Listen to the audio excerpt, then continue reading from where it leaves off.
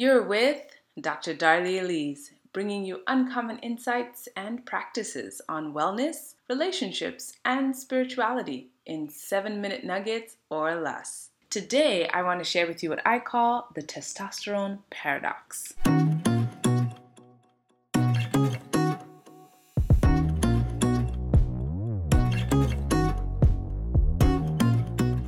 I'm sure you've observed in both nature and in society, where there are females, males will be drawn. Whether it's elephants in the jungles of Thailand, sharks off the coast of South Africa, or hummingbirds in South American rainforests, if there's a female, know the males of that species will find her. Same goes for humans. Take college parties or nightclubs, for instance. Organizers know, have the ladies show up, and the men will too. The number of Christians that can say this principle of nature is alive and well in their church, Christian university, or Christian student club is small.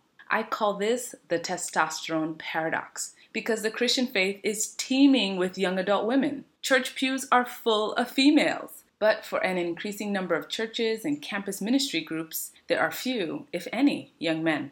Think back to your last Sabbath service. If your church's youth or young adult population is 70 or 80% women or more, and if your Christian university has a 2-to-1 women to men ratio, then your faith community is well on its way to becoming a convent. This poses various problems, but I'd like to zoom in on two in particular. First, when there are large gender imbalances, young people may have difficulties forming families, says Lyman Stone in his article for the Institute of Family Studies entitled Sex Ratios in the Pews. Is there really a deficit of men in American churches? He looked at what he called prime-age unmarried people and their religious attendance, and what he found is that your average mainline church, quote, is not a functional dating market. In my opinion, the church copes with this by developing odd, theologically unsound, and emotionally unhealthy beliefs like, Jesus is my boyfriend, complete with breathy praise and worship love songs to Jesus, and women's devotionals on how to fall in love with Jesus. I talk more about this in the episode,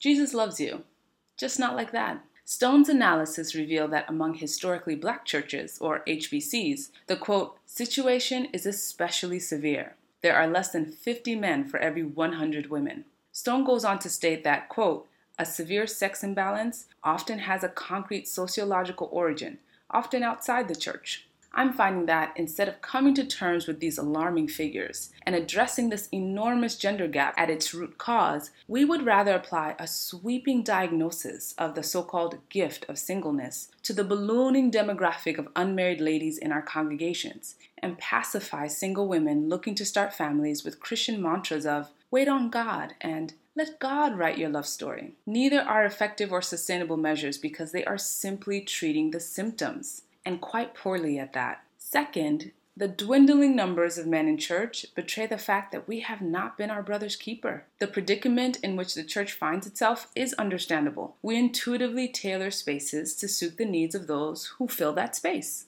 In the case of churches, it's largely women and children. Also, with the increasing secularization of Western society, churches are just happy people show up at all to religious services and events. Never mind that only 1 in 6 are men. In the case of some churches I frequented, of the few young men that do attend, the majority are disconnected, sitting in the back pews, up in the balcony, or having a congregation of their own in the church foyer or parking lot.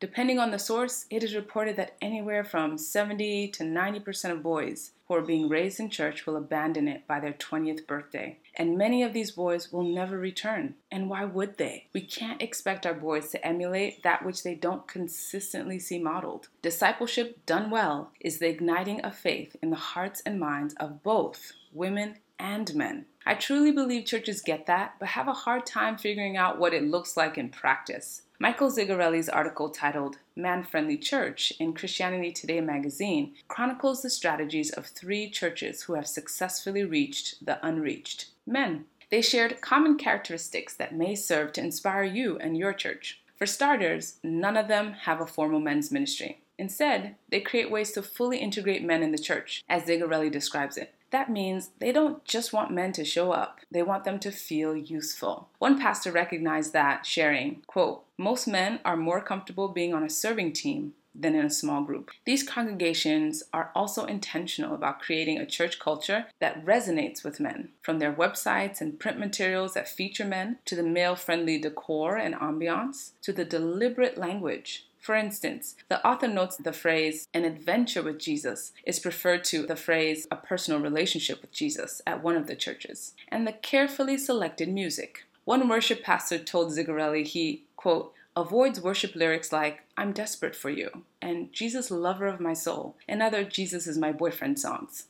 Sounds like my kind of church. Another thing I gleaned from these churches' practices is how big they are about encouraging men in the trenches of life, as one pastor put it. Sermons share an unvarnished gospel that is relevant to the challenges of the times, call the men to step up, and support them when they do.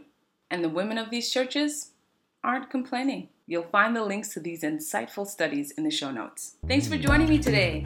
If you liked what you heard, share it with a friend. See you next time.